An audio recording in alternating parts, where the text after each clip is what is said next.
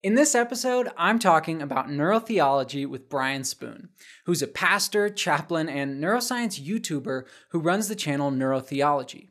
Now, neurotheology is the branch of neuroscience that seeks to understand the relationship between the human brain and religion.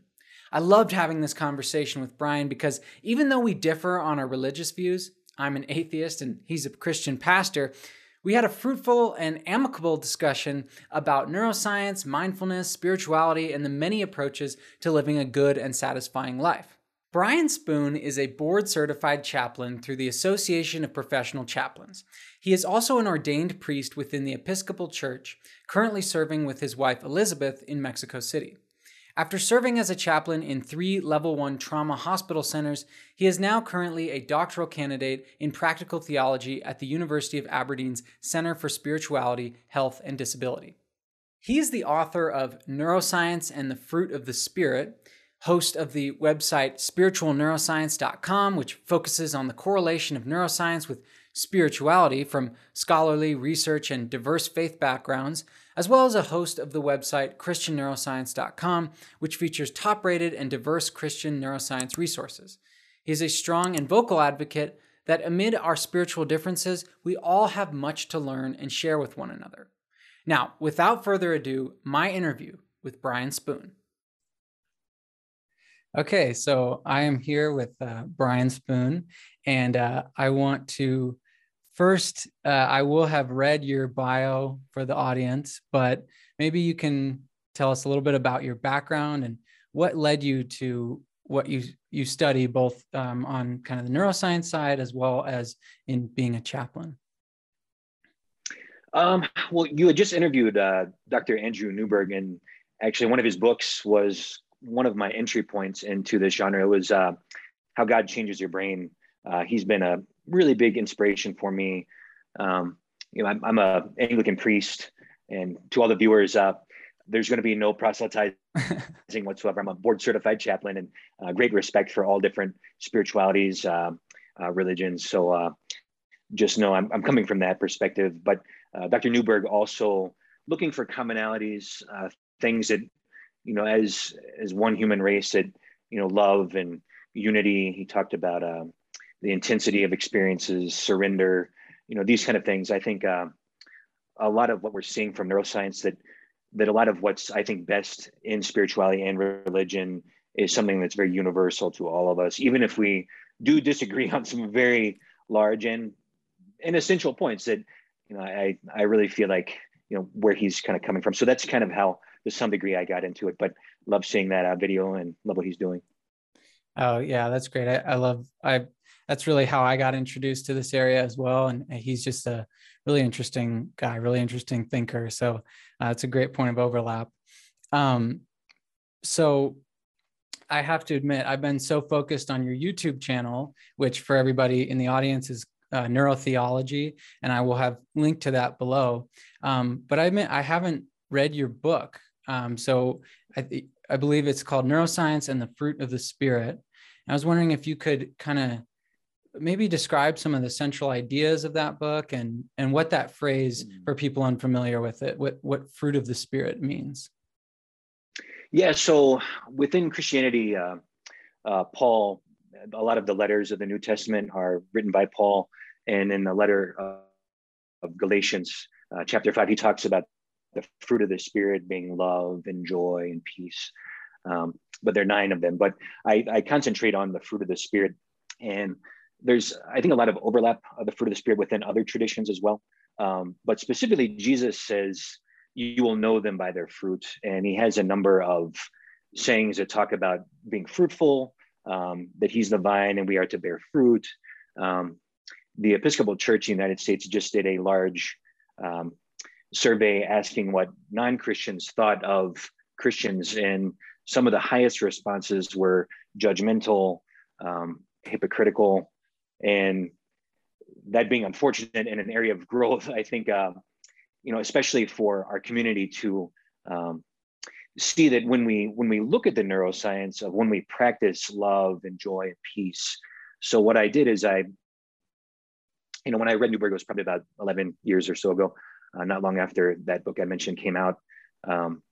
I started diving into all sorts of books and reading as much as I could, and wanting to draw into just more knowledge of that. And being a hospital chaplain, um, level one trauma centers, a lot of my time was as a pediatric chaplain.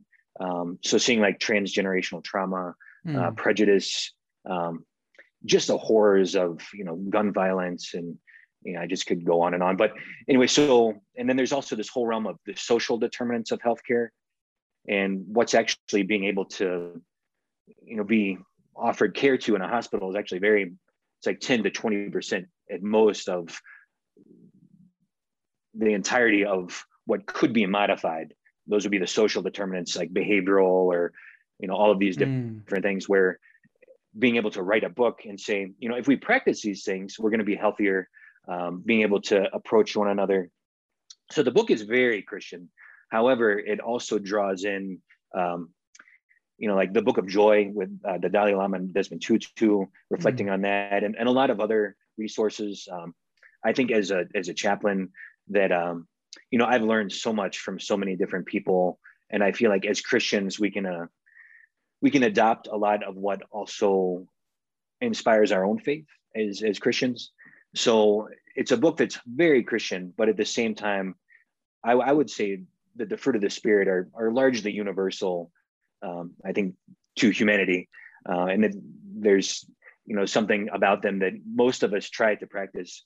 But I think central to my argument is that, as people of faith, that we have so much to learn from one another, and that I think getting along, and Jesus also saying, loving our neighbors, the example of the Good Samaritan, that we are really called to love one another, even amidst our differences. So it's a book that's very Christian, but at the same time, it's drawing upon a lot of other resources to give Christians, I think, more background into experiencing the riches that what neuroscience is teaching us about love and joy. And there's so much coming out, and it's very inspiring. And it's almost like every day there's something new. So that's kind of in a nutshell. I love that idea. I mean, as a non-Christian and non-religious person, I really appreciate that mindset of looking at, within your own tradition with the best of what is there, and then also looking at other traditions, and then reaching out to modern science. And I love that approach. I think we could all benefit from taking a little bit of that mindset for sure. Mm-hmm. But now I want to get into, I asked Dr. Newberg this question as well, and I want to see how you approach it. So how do you define spirituality, and how would you differentiate it or not from religiousness or religion? Yeah, I mean, it's a great question. I thought his answer was actually well said. I think in part, drawing it back to whomever is defining it. It's, but there are some, I think, things that kind of anchor spirituality as well as religion. Religion being more of a community focus, doctrines, agreed upon practices, ritual, liturgies. You can get into the etymology of the word religion as well, and being bound to some degree, or rebound. But then spirituality, I would say,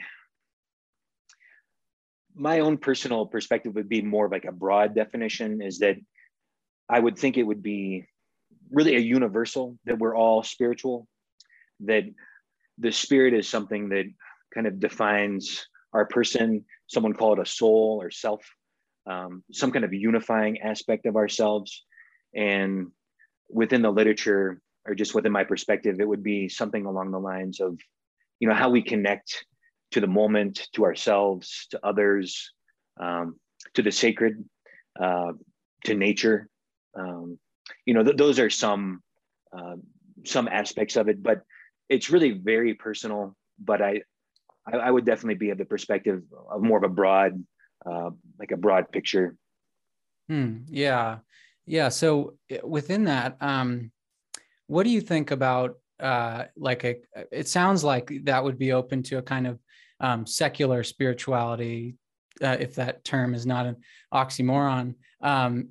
that kind of, for me, that would mean not invoking anything supernatural, which I suppose we might disagree on what constitutes supernatural, but do you see room for that kind of non-religious, I suppose the best term is just secular spirituality?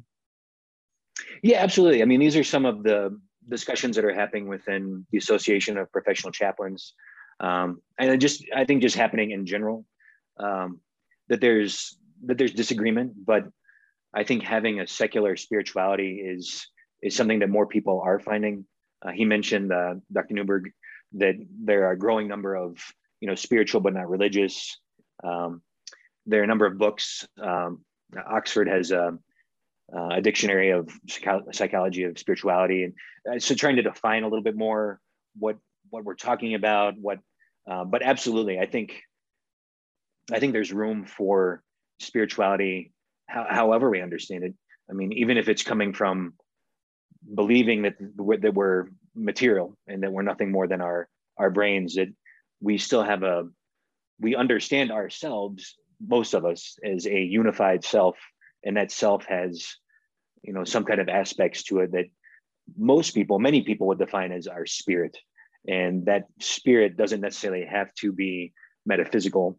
I would define it as metaphysical. And so I think being a chaplain, being someone that is respectful of differences, you being able to communicate and share what our experiences are, to grow with one another. So there's absolutely room. Absolutely. Yeah. I mean, I guess from my perspective, I guess the word spirituality for me refers to, I guess I would call it like this category of experiences that is available to humans, and I suppose possibly other animals, but definitely to humans, where some of the things that you mentioned, kind of or some of the things I suppose that Dr. Newberg mentioned, like feelings of unity with whether it's God or the universe, and these. I mean, I think it could even. It's so, as I'm trying to define it now, I'm running up against that. Well, how other people define it is going to affect the way I think about it. But yeah, I see it as sort of a class of experiences that are outside of the normal realm of experiences, and which bring us into, I think, probably a more positive mindset, both about ourselves and then how we treat others. And I think that's too broad to really be a great definition, but that's sort of where I start with those things. Sure. No, I mean, if it works for you and it's bringing more meaning and purpose, and obviously through your videos and how you connect and want to share different perspectives, I appreciate where you're coming from with that. And yeah, well, thank you, and as you as well. And this was something I hadn't planned on asking you, but it just occurred to me. What is your thinking about the current research into like psychedelic drugs, like psilocybin and LSD, and these kinds of sort of life-changing experiences that some people are having, in whether it's treating depression or something along those lines? How do you view that personally, it through the lens of spirituality? I mean, it can be a bit of a controversial subject for a number of people. I know Johns Hopkins has a research center, and as I've researched more on neuroscience and spirituality and faith, there are a growing number of articles on it. So I think it's to some degree fairly new for a lot of people. Some of the research coming out of Johns Hopkins, that there's some very strong evidence that has been very helpful for some, but it is to some degree controversial, and that there are certain prejudices, and I don't know if I could offer a complete answer, it's not my specialty, but I know it's something that's very much on the forefront of a lot of healthcare and science for some research centers and some people, and that it's fascinating. I think there are things about it that are very fascinating, but it does come with some controversy and some questions. And I think I would say it's an area to tread a bit lightly. So, but I don't think I would be expert enough, other than knowing that it's something that a lot of people are are questioning, and that there is some evidence that shows that as a therapy that it has shown to be very effective. But not being a complete expert, I wouldn't want to put my foot in my mouth. So that'll. Fair enough. Fair enough. No, that's great. All right. Well, let's move on to some topics within neurotheology. Some of the things you've talked about on your channel. I think that you have such a good ability of giving a nice overview of what these. A lot of your videos are focused on individual brain regions, and you do a good job of explaining what kind of the overall function of those brain regions are, and then how they're involved or may be involved in spiritual experiences. And I love that. And I wondered if we could take maybe some of these lessons that you've outlined in your videos and just sort of give them to the audience. I think they're so valuable. So in one video, I can't remember exactly which one it is, but you tell this parable of the two wolves. And I think it's a Cherokee story, a Cherokee two wolves story.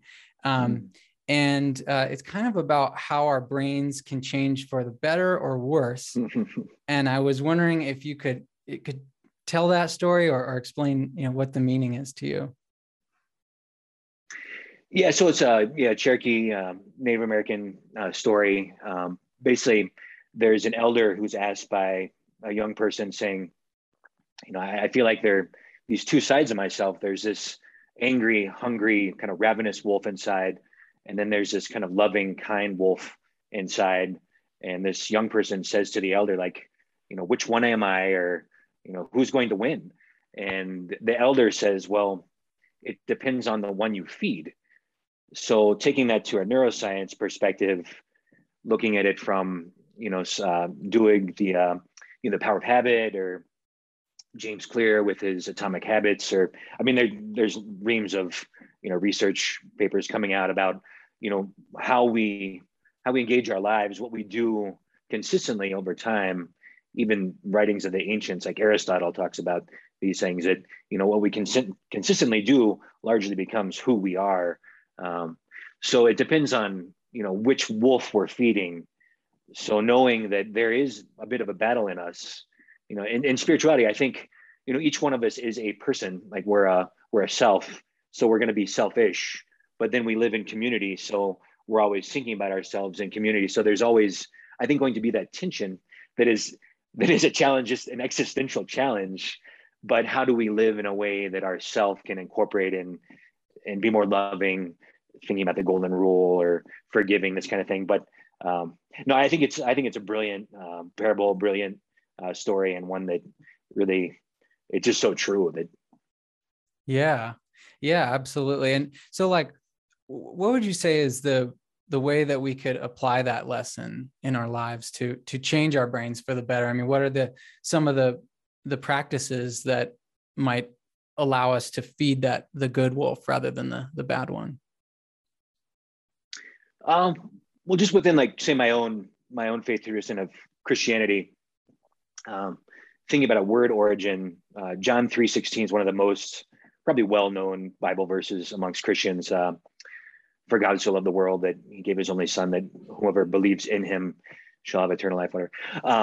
Not whatever, but don't want to keep on going with a lot of extra scripture for people that aren't necessarily Christian. But within Christianity, within the Koine Greek, the particular word used for believe in him is eis. It's a pistuum in eis. And eis it's a preposition. It means in, but it also means into, for the purpose of, or to, which, going back to that analogy of the wolves, if our faith is to believe into or for the purpose of, it's a totally different thing than, say, if I were to believe in being healthy. I can believe in being healthy, but from personal experience, I know that's very different from actually being healthy or living like into patterns of healthiness.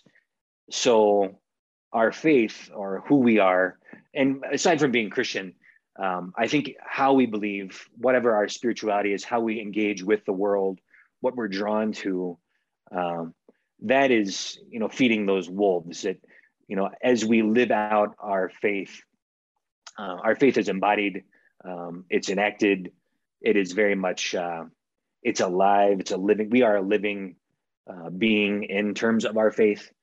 And sometimes it gets, I think, relegated to a mental acceptance, or, I believe in, and that if we're going to believe, I think it should be personally more, how do I be a healthier person? Because if I just believe in being healthy, it's not going to help me or anybody else. So that's just kind of, I think, the take I would, from my personal experience of my own health habits that have not necessarily led to being a more healthy person. All right. Well, that's fair. All right. So I love that story. And you have a really nice way with words. And in this one video, I'm sorry, I can't remember the name of it, but can look it up and link it. It's a video on goodness, I think, actually. And you say, I'm just going to quote you a little bit here. And you say, at the core of goodness is a zeal for the truth that is active and correcting. Unless we correct for falsehood and ignorance, then we will contribute to the brokenness of the world. So I love that. I think that's a curious and really, I like that link between truth and goodness. I was wondering if you could talk about how you see that connection between truth and goodness, maybe in this context or broader context, but however you want to take that.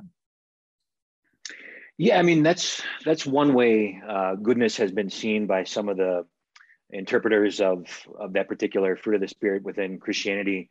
I would say absolutely that, the closer we draw toward truth, the more goodness there is. And even within Christianity, there's been, thinking of Galileo, that, seeing the world as a larger place than what we knew before, and that we continually make more and more discoveries about how beautiful and wondrous this world is we live in, that being able to incorporate that, but it holds in tension some of our traditions or understandings, and it can be very challenging in that sense for many of us that are coming from a particular faith background.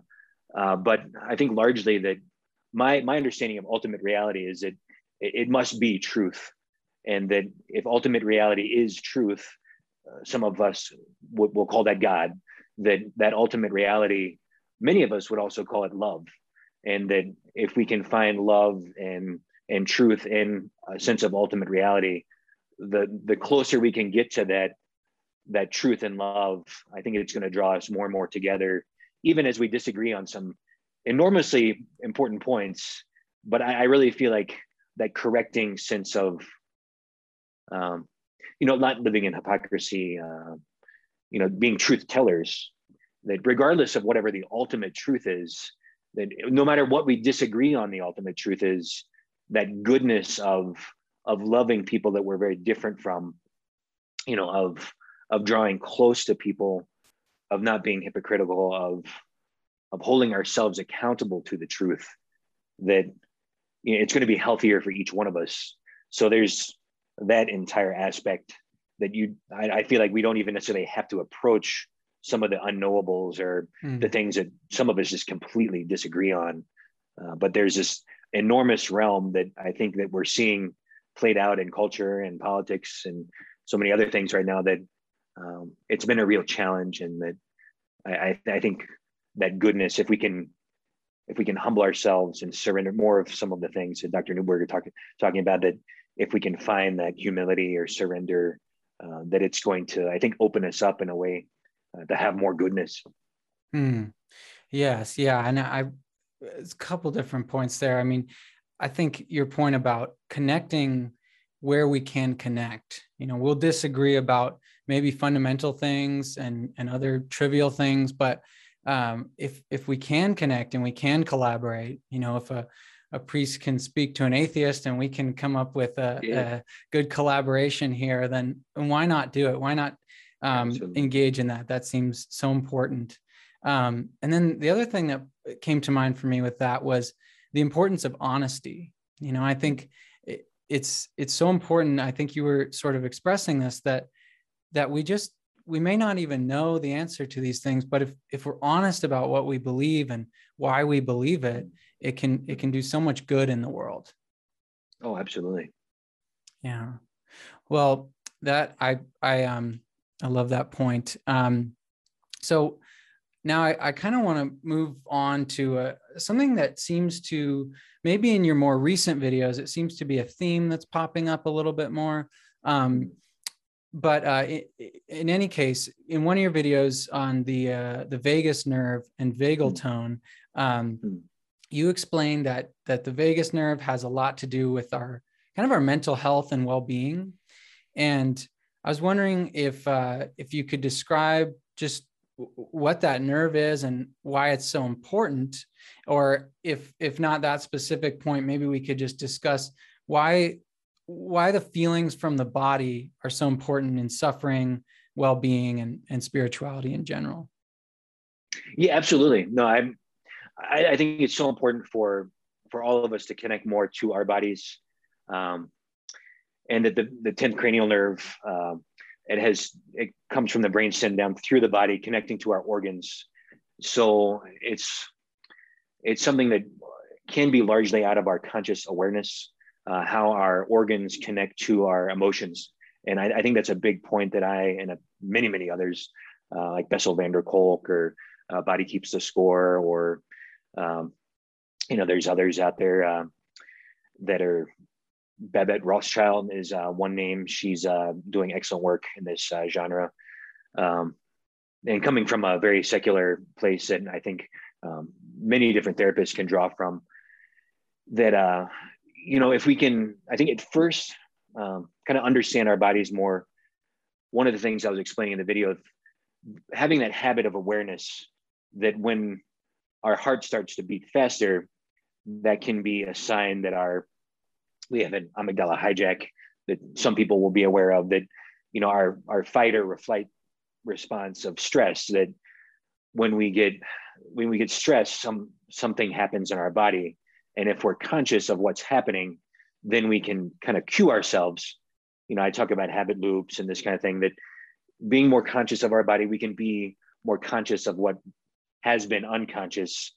So stimulating the vagus nerve, there are different ways to do it, a number of different ways, but one that I mentioned in the video is diaphragmatic breathing. If we can breathe deeply, we're all in those conversations where someone says something that might raise the stress level, or we're watching television, something might raise the stress level. If we have that awareness of, okay, I'm stressed out, I can feel my heart racing, my hands are clenching, maybe my jaw. If we can be more aware of these things, then that a habit loop grows. We know what cues us. But if we can start breathing some diaphragmatic breathing, what that does, it stimulates the vagus nerve, which our organs actually, not only does the brain communicate with the body, but especially through the vagus nerve, that our organs are communicating to our brain. So when we're at peace and in rest, we talk about our system of rest, that the belly, that a lot of those nerves are actually coming and kind of telling the mind. But also when we breathe diaphragmatically, it's telling the brain basically just calm down. And that gives us more access to our prefrontal cortex. So one thing that I recommend is when we feel those things, do some deep breathing, kind of calm down. And then there's some other exercises. I think you mentioned a bit with Dr. Newberg about, meditation. And there's certain aspects of meditation that are fairly universal. I would say that, having a third person perspective of our first person experience is one way of defining how we can view mindfulness. And the more we grow in that, the things that are unconscious, we can be more conscious of. And that ventral vagal, the vagus nerve having, two branches. The ventral is more of our, rest, peace, calm. And then the dorsal is the back, where that would be much more, if we're so stressed, we go into just a complete freeze. So when that's being activated, so it's a bit of neuroscience, but it's a neuroscience channel. So people are going to know these things or want to know more about them. But being able to activate through through some belly breathing, through calming down, accessing our prefrontal cortex. And then the more mindful we are, a lot more of our inhibitory aspects of our prefrontal cortex can kind of draw down some of the limbic systems, stress responses. And we can also start thinking more abstractly about like, who am I and who am I in relation to others, rather than being these kind of unconscious habits. But hopefully that wasn't too tangential. But I think the vagus nerve is very fascinating. Something that I think within several years, I'd love to see as part of a kind of a vocabulary that everyone would be able to say, oh, I just need to kind of set my ventral vagal back in. Yeah. No, I don't think that got too tangential at all. And I will link to that video. You go through a number of different techniques. So people should definitely check that out. So you've touched on this a couple of times, and this is something we talked about a little bit before we started recording, but a lot of your videos seem to point to or indicate the problem of deepening political divisions between the left and right. And that's something I'm very concerned about as well. And it's sort of a motivation for this channel in some ways, kind of indirectly, but I'm wondering how you see that division, and how you think that maybe spirituality or an understanding of neuroscience can help us to heal or lessen those divisions. Oh, yeah. If they can. No, I very much, I believe so. I loved a lot of what I've read from Brene Brown. She talks a bit about a number of us living in ideological bunkers where we have an affiliation with, people that have a common enemy, that connection has grown. We're more and more disconnected in our connectedness. And it's a real problem. I mean, I didn't include this in my bio, but I worked for about 10 years in US politics. I won't say which party I work for, but I don't affiliate with either party anymore. I hope the very best for them, and I hope for both sides and smaller political parties. My wife and I are living in Mexico now. I mean, it's a little bit more diverse in some of the political system here, but really, having worked 10 years in U.S. politics, I was a campaign manager, congressional campaign manager, and I seeing that division, just the inability to work together on almost anything, it was just heartbreaking. So I think coming from that place of seeing so much division, and wanting to be a part of a solution, I think I was drawn to neuroscience, but also to chaplaincy, where each person has their individual spirituality, sense of self, sense of meaning and purpose, being able to draw out where there's a place of healing, a place of connection. And to me, that was deeply healing, even amongst the real horrors of hospital trauma, that still being able to connect, finding common ground, even amongst differences, and that the neuroscience, especially, I think in terms of how we understand ourselves, social neuroscience is a whole area that's really kind of growing the last 10, 20 years. I probably pronounced his name, Casiopo. He and his wife, they doing a lot of really interesting work, partly on like loneliness. That people, loneliness is killing people. I mean, it's just, but also I think the divisions, in the United States, I think it's to some degree destroying us. And seeing things through a neuroscience lens, that if you look at the world, that quantum mechanics and so much of what they're discovering, we're all connected. One of the metaphors I talk about is the butterfly effect, that all of us have an infinite impact on everything. And that back in the 60s, a meteorologist was doing studies and found that if you changed a simulation of weather patterns, even like infinitely small, and as if like a butterfly was beating its wings in Brazil, it's going to cause hurricanes in China. So that's the metaphor, that each one of us has this infinitely impactful self that's changing everything, but that we all are interconnected. and that each one of us, even know how insignificant we are connected. So there's the neuroscience, or just science, that shows that we are connected and how we do connect. But then or look at like our 3 billion base pairs of genes, and we're 99.9% the same. Yet there's so much. I mean, so you can just spew off science galore, just saying we are so similar. Even our theological differences, most people believe in love and forgiveness, and what these theological or spiritual concepts mean for us. If you look at what those do, and I thought it was brilliant that you take the Dalai Lama and Desmond Tutu coming together to write a book that, if we practice these things, regardless of how we disagree. And they also, Richard Davidson out of Wisconsin-Madison, he's brilliant, and he's a Buddhist. So, I mean, and he's saying so much that I think can draw us together as well, that there's so much to learn. And I find it so fascinating that if we define ourselves, I think, as separate, then what happens is these dualities, or however you want to call them, dichotomies, or these separations. But there's so much neuroscience that shows that no matter how separate we define ourselves, that we are still intimately entwined, and that even in our divisions, we're still entwined in our divisions. So my hope is that we can draw more together through neuroscience. And I think that is like a fundamental piece of, I think, my own healing, having worked in politics, to draw, I think, what we can to bring us more together. Because I think now more than ever,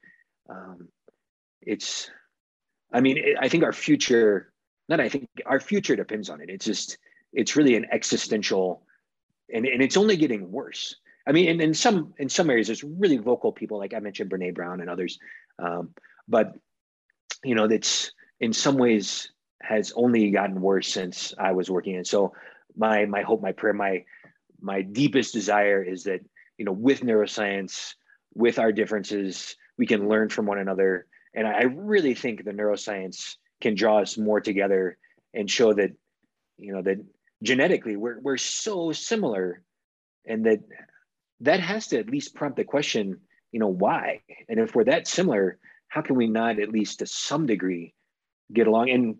And for my fellow Christians, and myself included, Jesus had mentioned the Good Samaritan, and Samaritans in his day were deeply hated and deeply divided. And if, so I really feel like, how can I be a better person by learning about these things, be less judgmental? And so but yeah, neuroscience. I think neuroscience for me, it was so enlightening, and I feel like, and there's just so much more. So anyway, that's probably all. Yeah, no, that's really interesting you say that, because about a year ago or some time ago, earlier in the channel's history, I made some videos about political psychology, political divisions, and it had the same effect on me, learning about just the effect that being a member of a political party can bias the way that you process information about a given issue or policy. I did the same thing. I dropped my affiliation with the party that I won't mention which one it was. But yeah, same thing. I mean, I've been thinking about this issue for a long time, or for a few years at least. And I see the problems you're talking about. And I agree. I think that as we see how similar we are, it does prompt that question of why are we so divided on these particular points? I mean, why does the left see an issue this way and the right sees it this way?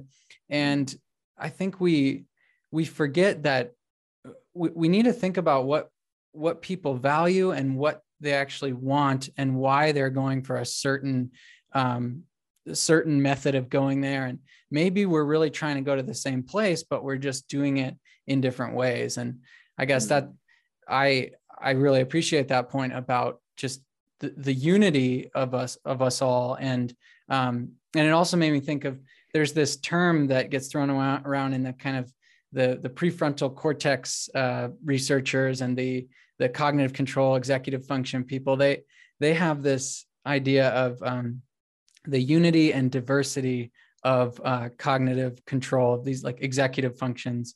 And it's a little bit of an abstract concept. it's kind of this idea that there's all these different, seemingly different functions that the prefrontal cortex is involved with, or that fall under the umbrella of executive functions, like inhibiting our impulses or working memory. And they seem different, but they all have some kind of unity to them. And so I was just, as you were speaking, that phrase kept coming into my head, like unity and diversity, or unity among diversity, maybe. Sure, I wonder if that's a theme for our conversation here. Yeah, and absolutely. I mean, I being a priest, and you coming from, more of an atheist side, that, that I don't want to disparage people that are working in politics. I think, that would be me dichotomizing and doing the very same thing that I'm, hoping to work beyond. That I think what you're allowing me, or allowing us to do, is say, there's a different way, and that it can be challenging in some of our neural circuitry, and some of the ways that can be habitual or part of our cultural systems, and finding inclusion, or all of those type things. But yeah, no, I think what you're saying, those two different sides, being able to kind of draw them together and say, there's a tension, but at the same time, it's something that it can also be collaborative. That there's still, amongst our divisions, or even the divisions of the way our brains work, that there can still be a way to draw different ways that our brains work, together.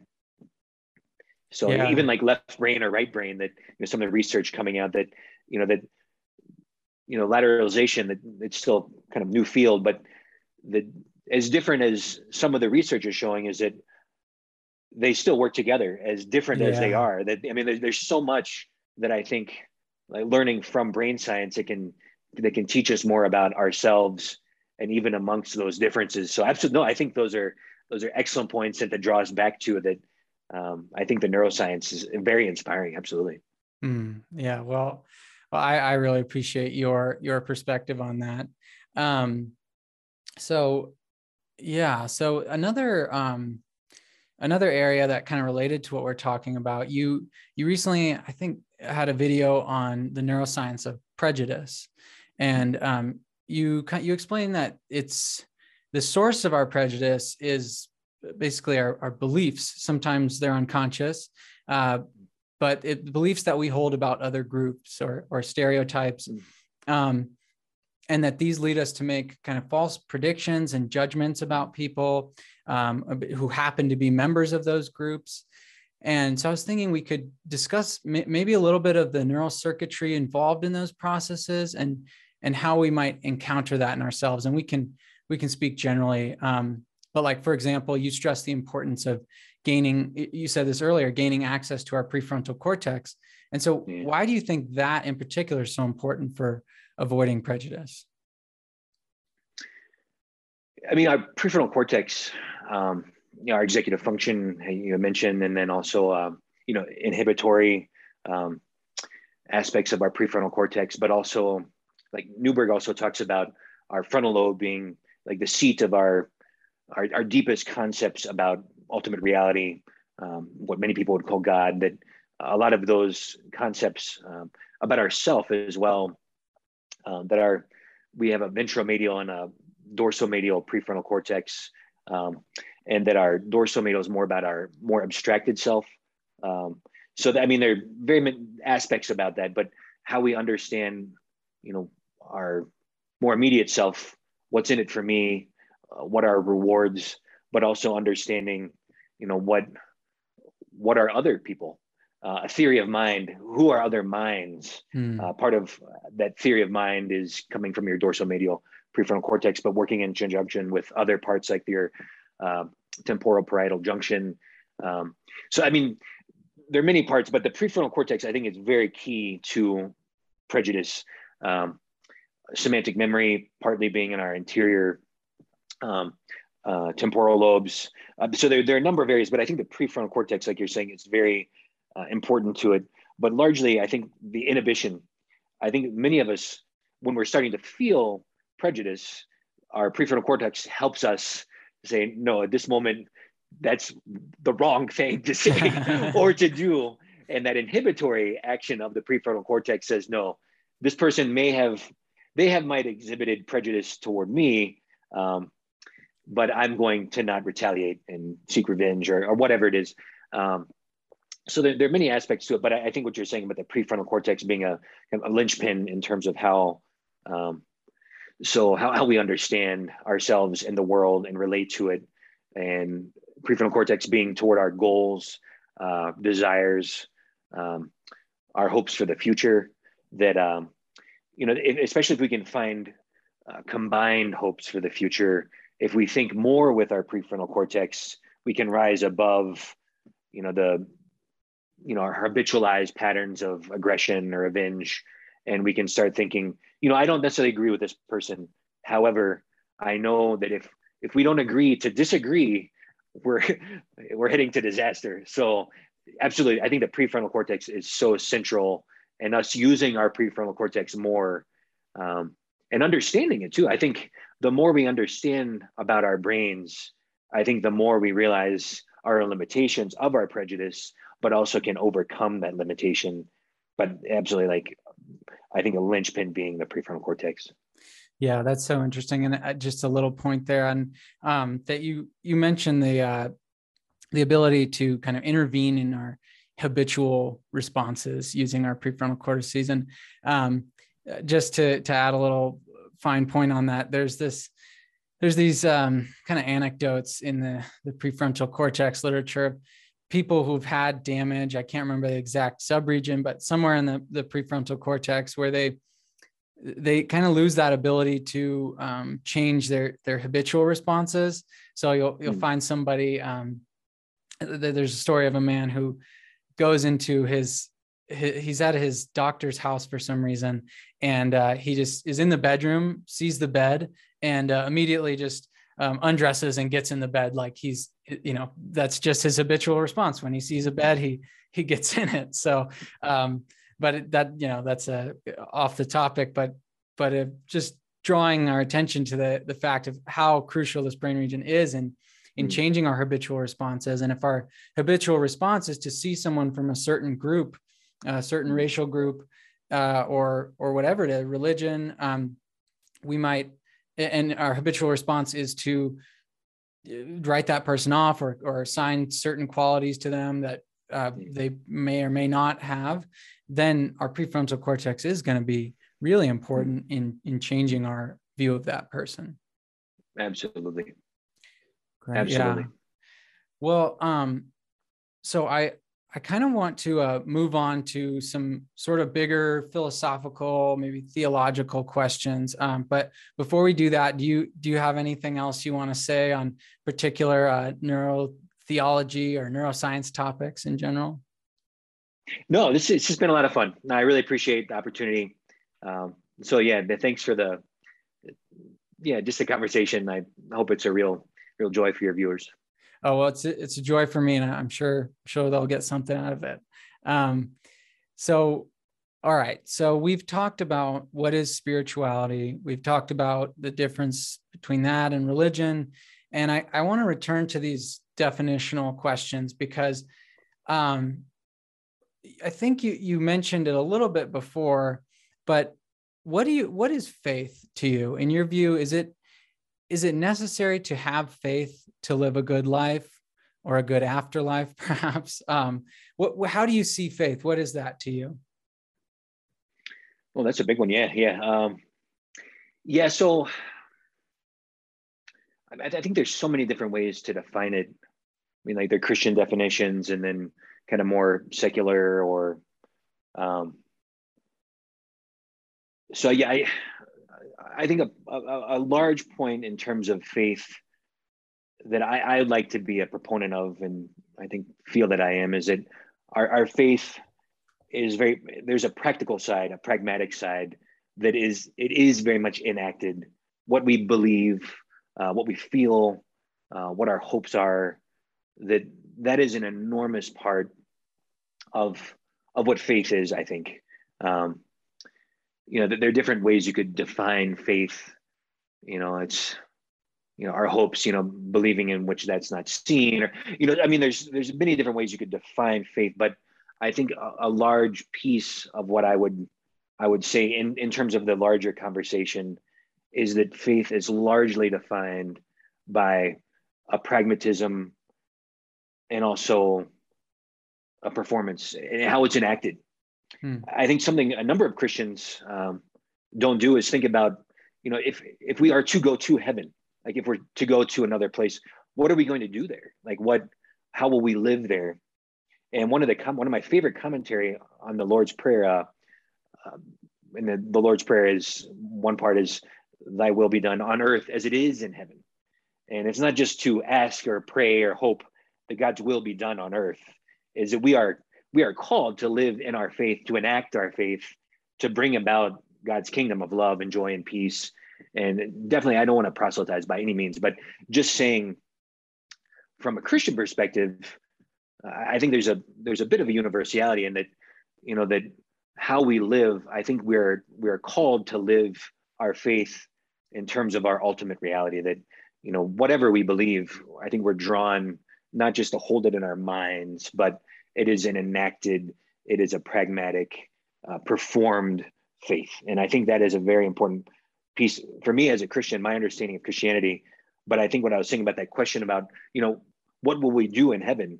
And if we go to heaven, I would think that we would, as a believer, I would think that we would follow God's will in heaven. We would offer joy and love, and it's not merely pie in the sky. But if we were to go into the heaven, and if I'm going to go to heaven and be a jerk, I would just make it hell. So, and why would God allow for a place for me to go and be a jerk? And it would just be hell. So I think the question of, what is my faith, not only now, but as a person that believes in a world to come, how am I enacting my faith to live as if that place is also where I'm going to be doing what I'm supposed to be doing now? So I think a big piece of where I think neuroscience has a large place to teach, and Christians, but I think all of us, that, people, Muslims, Buddhists, in a next life to believe, and not to advocate, other religions, but to affirm that all of us walking more deeply toward our enacted faith, that we can all help each other, I think, find that common ground of find a more enacted faith. Because I think the neuroscience has really told us is that, whatever you believe, that's, if you just enclose that in your mind, that is something that is, highly to do with faith. But it's how that faith becomes enacted in the world. And that I think people of all different backgrounds, all different spiritual backgrounds, whether we're agnostic, we're atheists, different forms of atheism, if we're, Buddhists, if we're Hindu, if whatever it is, that we can find common ground of enacting our performed faith in a way that's going to draw us all together and then make the world a better place. And the neuroscience, I think, shows that if our faith keeps us trapped in these silos, that we just keep, killing one another, or hating one another, or not talking to one another, then, our faith, we can't enact love in the same way. So, and I hope that wasn't proselytizing by any means. It's more, I think the way I understand it, especially as a Christian, is to be accountable to my faith. Is if I am to believe something, it can't just be here. It has to be, what am I really doing? And if I'm going to believe in a world to come, and I'm not actually doing that in this life, from what Jesus says, I'm going to be very accountable of that. He talks about the sheep and the goats, that you're not even going to get in. I didn't even know you, Jesus says. And there's some really pretty, some dire things that, there's some very deep philosophical questions there. And so I think the question of faith is one it's a big question, but, and again, not to proselytize, but to really hold myself as a Christian more accountable, but also to use the neuroscience to draw us more together. What is our enacted faith? How do we perform our faith? We were talking about the prefrontal cortex. What are our deepest goals, our deepest desires? How do those draw us together in love and joy and kindness, forgiveness, all of these things? So I don't think I could give you a perfect answer of what faith is or what, and I don't want to proselytize what, I've chosen my answer, but, everyone on this channel is going to have a different perspective, and, and just, to find connection within that and love one another in that, There's so much richness there, and I think I can enact my faith even more so by doing that. So, yeah, I hope that wasn't a cop out, but no, it's not. No, and I just want to say, I am just genuinely interested in your answers, and I don't think, I do appreciate your not trying to proselytize or anything, but also don't feel too constricted. I'd love to hear how you see it and what it means to you too. So I guess drilling down a little bit on that point, I think a lot of atheists and myself in the past have kind of been turned off by the term faith, because I think for a lot of us, it invokes this idea of belief without evidence, essentially, and or without what many would or what we might consider good evidence, depending on the point. But how do you see that kind of definition? Do you think that's too simplistic of a definition? I think, yeah, it is like the Easter season for Christianity, and blessed are those who believe without seeing. And there's that whole aspect within Christianity, but there's certain things that challenge our prejudices, and that we learn something new. And people of faith, often taking a leap of faith, and then some of there's I can't remember his name at the moment, but Believing is Seeing is a new book out. Dr. G. Anyway, he talks about that we all have certain amounts of faith. Like, I think the best proximate answer for how much knowledge we have of the universe is maybe like 5%. And even that, like dark matter or dark energy, we don't even know what they are. We're just calling them that because it's like, I don't know what it is. No one knows what it is. They can kind of see it within mathematics and kind of how different things function. But I think there's a level of faith everywhere, and that's not to disparage anyone of any particular faith. That I think we all bring our prejudice, our cultural background, and I think as a person of faith, my own prejudice that limits my understanding and knowledge of truth, and that there are things we're going to disagree about. But faith is like a pejorative. Faith is you just don't have faith. You're an idiot or something terrible that, just to, draw us apart. That I think to a certain level, we all have a perspective of faith that we're coming to, there's solipsism, and that, no one has been able to definitively say that, that no one's proved yet. I mean, there's all sorts of evidence that, all sides can draw on and present, but still, even some of the best neuroscientists are saying, depending how you look on it, and ones that are agnostic or even atheists, you still can't prove it. There's no definitive. So no matter where we land, I think on the discussion of faith, we're all kind of making a bit of a leap. And some of us would say, I've looked at all this evidence and I see your evidence maybe here, or, not to disparage one another, but, within maybe from an atheist perspective, they're saying, I've seen all these things and no, I just can't, I can't go where you're going. Or the Christian might say, whatever it is, or the Buddhist, or, so we're going to disagree on where the leap of faith is. But I think in terms of faith, considering how like incredibly ignorant we are about the universe, that we're all making, very, I think, profound leaps of faith every day. And that those leaps of faith are ones that draw us, closer toward our own particular truths. But my hope would be that we can draw toward a more collective truth where we're all finding more truth. Where as a Christian, when I see something that might necessarily challenge my faith, I want to necessarily maybe, have a leap of faith to say, that wasn't helpful, or I can go to a new place, and that new place might be, a little bit farther. But I think, maybe even 1,000 years from now, or however far into the future, I would put my chips that we're probably never going to understand everything. I mean, maybe, I don't know, who knows? There might be, depending on the religious perspective or scientific or whatever, or the, bring it all together. It seems like, especially with the quantum mechanics, the more we know, the more weird it is. It just, like quantum tunneling, quantum entanglement, how all of these things, we feel like, oh yeah, we figured it out. And then there's this new thing and it's just totally baffling. So I think I would argue that all of us, no matter where our perspective is coming from, that there is some level of leap of faith. And where we go with that leap of faith, I think depends on our, our cultural background. It depends on, our, education, so many factors, but, and not to be judgmental, but that I would say that we all have a particular faith. It's believing in that which is not seen, that, and it doesn't necessarily, just the idea of getting up in the morning, having faith that I'm not going to get hit by a meteorite, or that I'm not going to die, or, those are very small possibilities, but just going out and not getting hit by a car or getting into a car, there's a certain level of faith. Getting on an airplane, getting into so many things. We're being faithful all the time.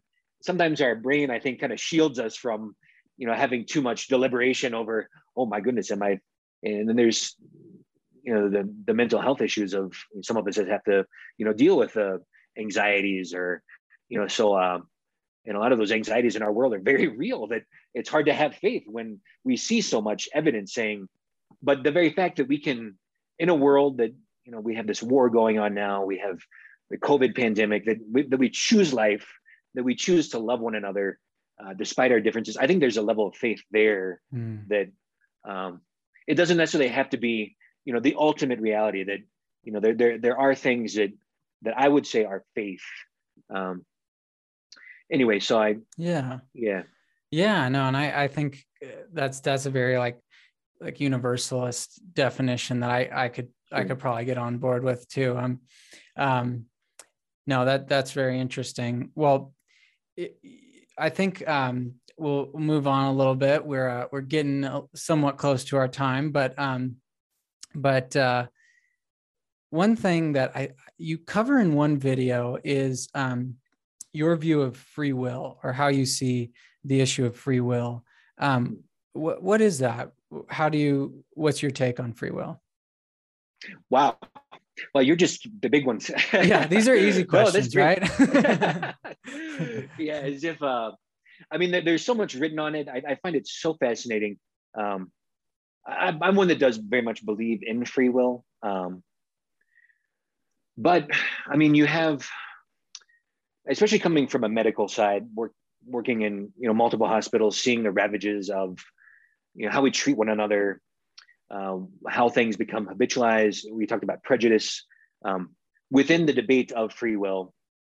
I don't necessarily want to get into all the, libertarian and the compatibilist and all the other stuff, determinists. But I'm one who does believe in free will. And I think for me, it's more a question of what we do. If we believe in free will, that some of the neuroscience that are atheists are finding that when you tell people that they have free will, the survey or the research actually shows they have more free will. Even if you were to say they don't have free will, they're materialists, they're whatever it is that their brain function, that if you tell people they have free will, in some of the research, and this is well documented, they're finding that people, when they believe in free will, they actually have more free will, even if you were to think they don't have free will. So for me, it's less the question of do we have free will, but more, where are you within your context? Each one of us has resources. I think I may have talked about Cicero in terms of one of my videos. That one of my favorite definitions of freedom is participation and power. And that I think what's most powerful in life is like love and joy and peace. And that if we can participate in these powers of love and joy and peace, the more we participate, and I had mentioned earlier about the social determinants of healthcare, that when you offer love and joy and peace and the power to engage in those things, you're going to give people more freedom. And if you believe in more freedom, giving people more freedom in those things, they're going to have more freedom. And that is the truth that they're seeing within neuroscience, regardless of whether or not you even have freedom. So I think the debate, I think a lot of people can get lost in the debate. And conclusively, no one's really, I don't think either side, even within the religious framework, you have like the compatibilists of like a middle knowledge, or God's giving a certain level of free will, but God knows what we'll choose. So so even that is, a number of people found that problematic. So within even the theological framework of it, it's still, I think many theologians are like, no, well,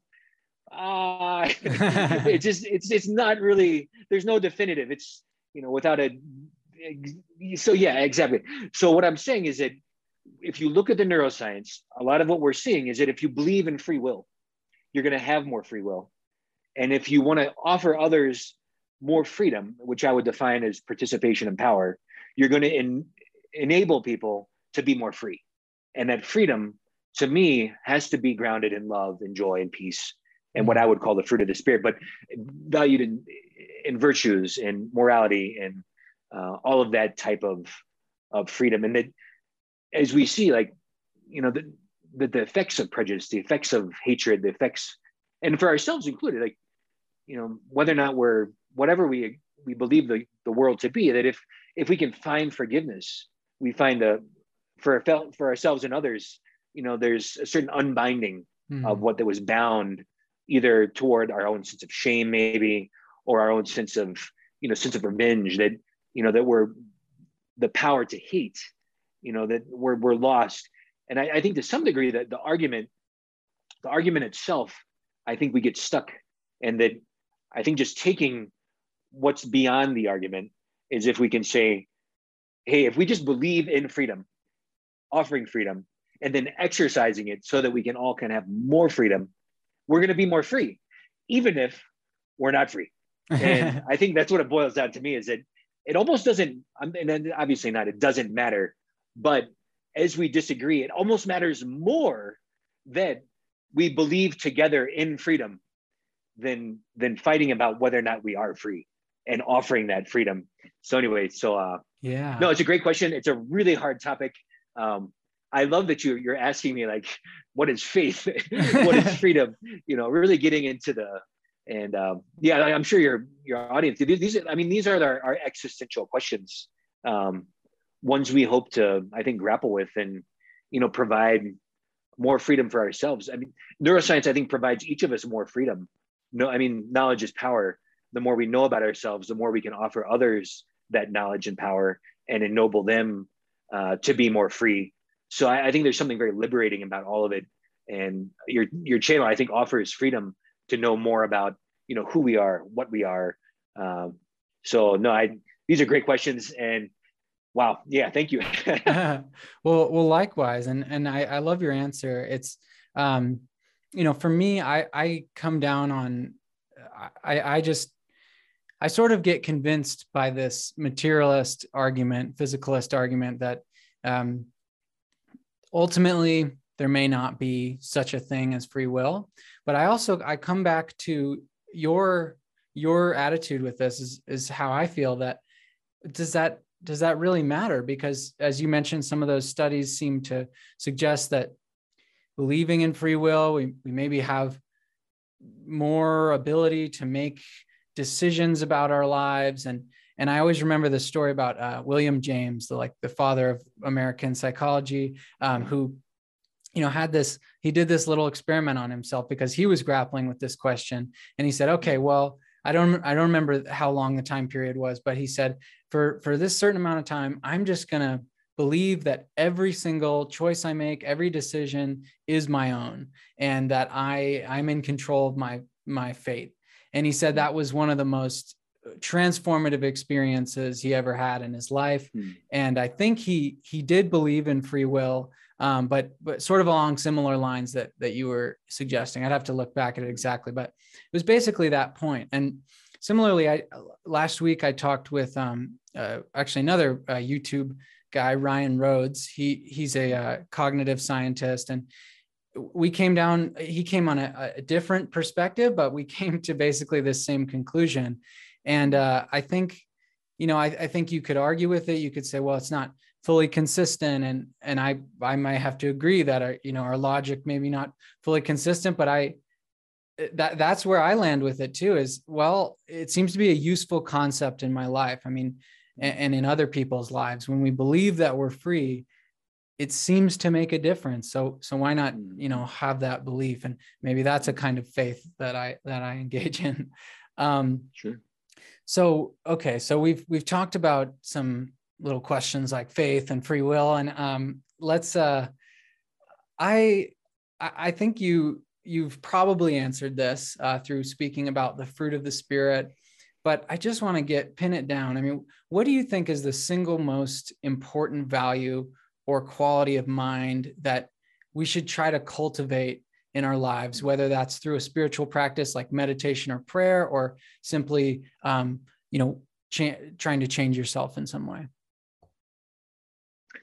Yeah, I mean, the first thing that would come to mind would just be being more mindful, overcoming our habitual patterns. I had mentioned that definition. Jeffrey Schwartz, one of my favorite authors, he defines mindfulness as having a third person perspective of your first person experience. So the more we can kind of go to the balcony and look at ourselves, I think the more we cultivate that, I think the farther away we can get from living in our habitual patterns, our own prejudice, that if we can get beyond just living out an unconscious existence, that we can have more freedom. And that if we can, and that mindfulness, I think to some degree, is informed by a higher sense. That third person perspective is, I talked about the dorsal medial prefrontal cortex, that our more abstracted sense of ourselves. Different traditions would define it differently. That someone Jewish might find it as this still small voice of God, or you could define it as our conscious, our inner light, our inner compass. But the more mindful we become, the more we start using that prefrontal cortex, inhibiting more of our, quick, automatic, unconscious habits. So being mindful, I think, drawing us more of that abstracted sense of kind of the decentering our like self, maybe a small s, or there are different ways of describing it, but getting to that large sense of self and within more of a like a secular atheist perspective, that if I can think of what will future generations think of me, that abstracted sense of self, what will my life mean 1,000 years from now, 100 years from now, and having that mindfulness of kind of detaching from that real nitty gritty, reactive, all that other stuff, to a more, what is my wiser self, my wiser advocate of my mind, even thinking of myself 20 years from now, or 10 years, or even 5 years from now, what would that self think of me? And getting to that point more often. And then, as you're saying, like the prefrontal cortex being, so important in all of this, if we can use our higher ability to think about ourselves, get out of those habitual patterns, largely that are based on confrontation or sense of revenge, or habitual, or so much of that. And I think people of all faiths, all backgrounds, spiritualities, wherever it's coming from, that cultivating those parts of the brain, having a greater sense of a theory of mind. I talked about earlier that the more we have a sense of the other, the more we have, we're able to project, what is this person thinking? We're able to empathize more. So yeah, being more mindful, I think, to like just as one term, one idea, there are a lot of different facets, I think, to it. But I think all of us can get to I think a better place of cooperation and being less reactive. And I mean, even if we disagree on what mindfulness is, where, what's the source of that mindfulness? Is it a gift of the Holy Spirit? Is it within Buddhism, a mindful awareness? Is it my evolutionary biology that, pro-social behaviors gave me this ability to, project and understand the other, whatever your source is. And, not everyone's going to agree upon this, but I think largely coming from that, from a chaplain, but also as a priest, that, that we are to love one another. And to me, that is to transcend all of these more base reactionary pieces of ourself and get to a higher level of saying, I might disagree with this person, maybe like very fundamentally. I might even like this person somehow, but I can love them. I can agree with, I find something that I can agree with them on, and we can work together to a shared sense of reality. But it's only, I think, with mindfulness that we're going to get there, no matter what our background is. So these are great questions, Andrew. really having fun. I'm glad I hope the comments, what other people, what they're thinking about these things and where they draw their, Yeah. what is the one thing for them too? What is the one thing that draws them into a sense of, that maybe that one thing. Yeah, that's a great idea. I'd love to hear that in the comments. What's the most important value or quality of mind? And no, I think your answer is beautiful. I mean, I really agree with it. Well, the last question I have is, if somebody could read only one book about, I mean, take your pick, whether brain, spirituality, however, if someone, and maybe we'll take it out of the realm of religion. But if somebody could read only one book about, let's say, the brain or neurotheology, what would you recommend? Oh, that's a toughie. Yeah. I mean, there's so many good books and within genres. I mean, for people of a particular faith background, I would recommend a particular book over another. Yeah, if I had to choose one, that's really hard. I mean, because they all teach something different. I mean, I wouldn't want to just say read my book because it's very much a That's Christian. allowed. And then all the proceeds of my book go to the children's hospital where I used to work. So and there's nothing about mine that, if you allow this, I'd say if you want a Christian perspective, I'll say read my book. But if you were to read any other book, I would say probably read Andrew Newberg. And I'm totally violating your question, but as another, if you want maybe a more, no, I would say read, Neurotheology by Newberg. If you want, that's one of his more later books, kind of describing the genre.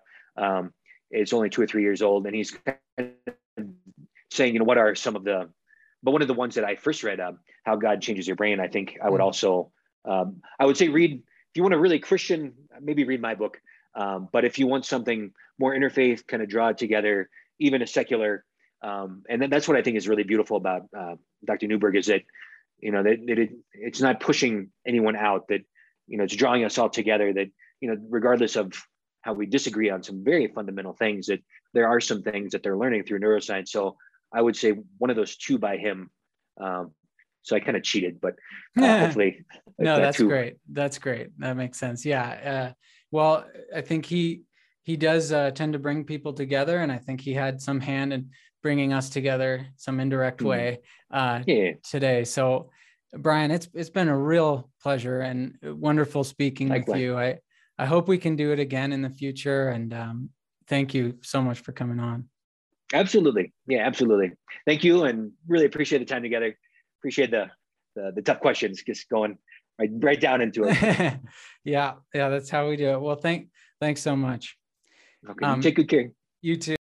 All right, well, that's it. Thank you so much for listening to or watching this episode of Sense of Mind. Please be sure to like and subscribe to the YouTube channel and subscribe to the podcast. Also, consider giving this show a 5-star rating on whatever podcast platform you use. Also, consider signing up for our newsletter by going to senseofmindshow.com/newsletter. As always, this channel is brought to you by the Diamond Mind Foundation. This episode was written and produced by me, Andrew Cooper Sansone. Thank you so much for watching. I'll catch you next time.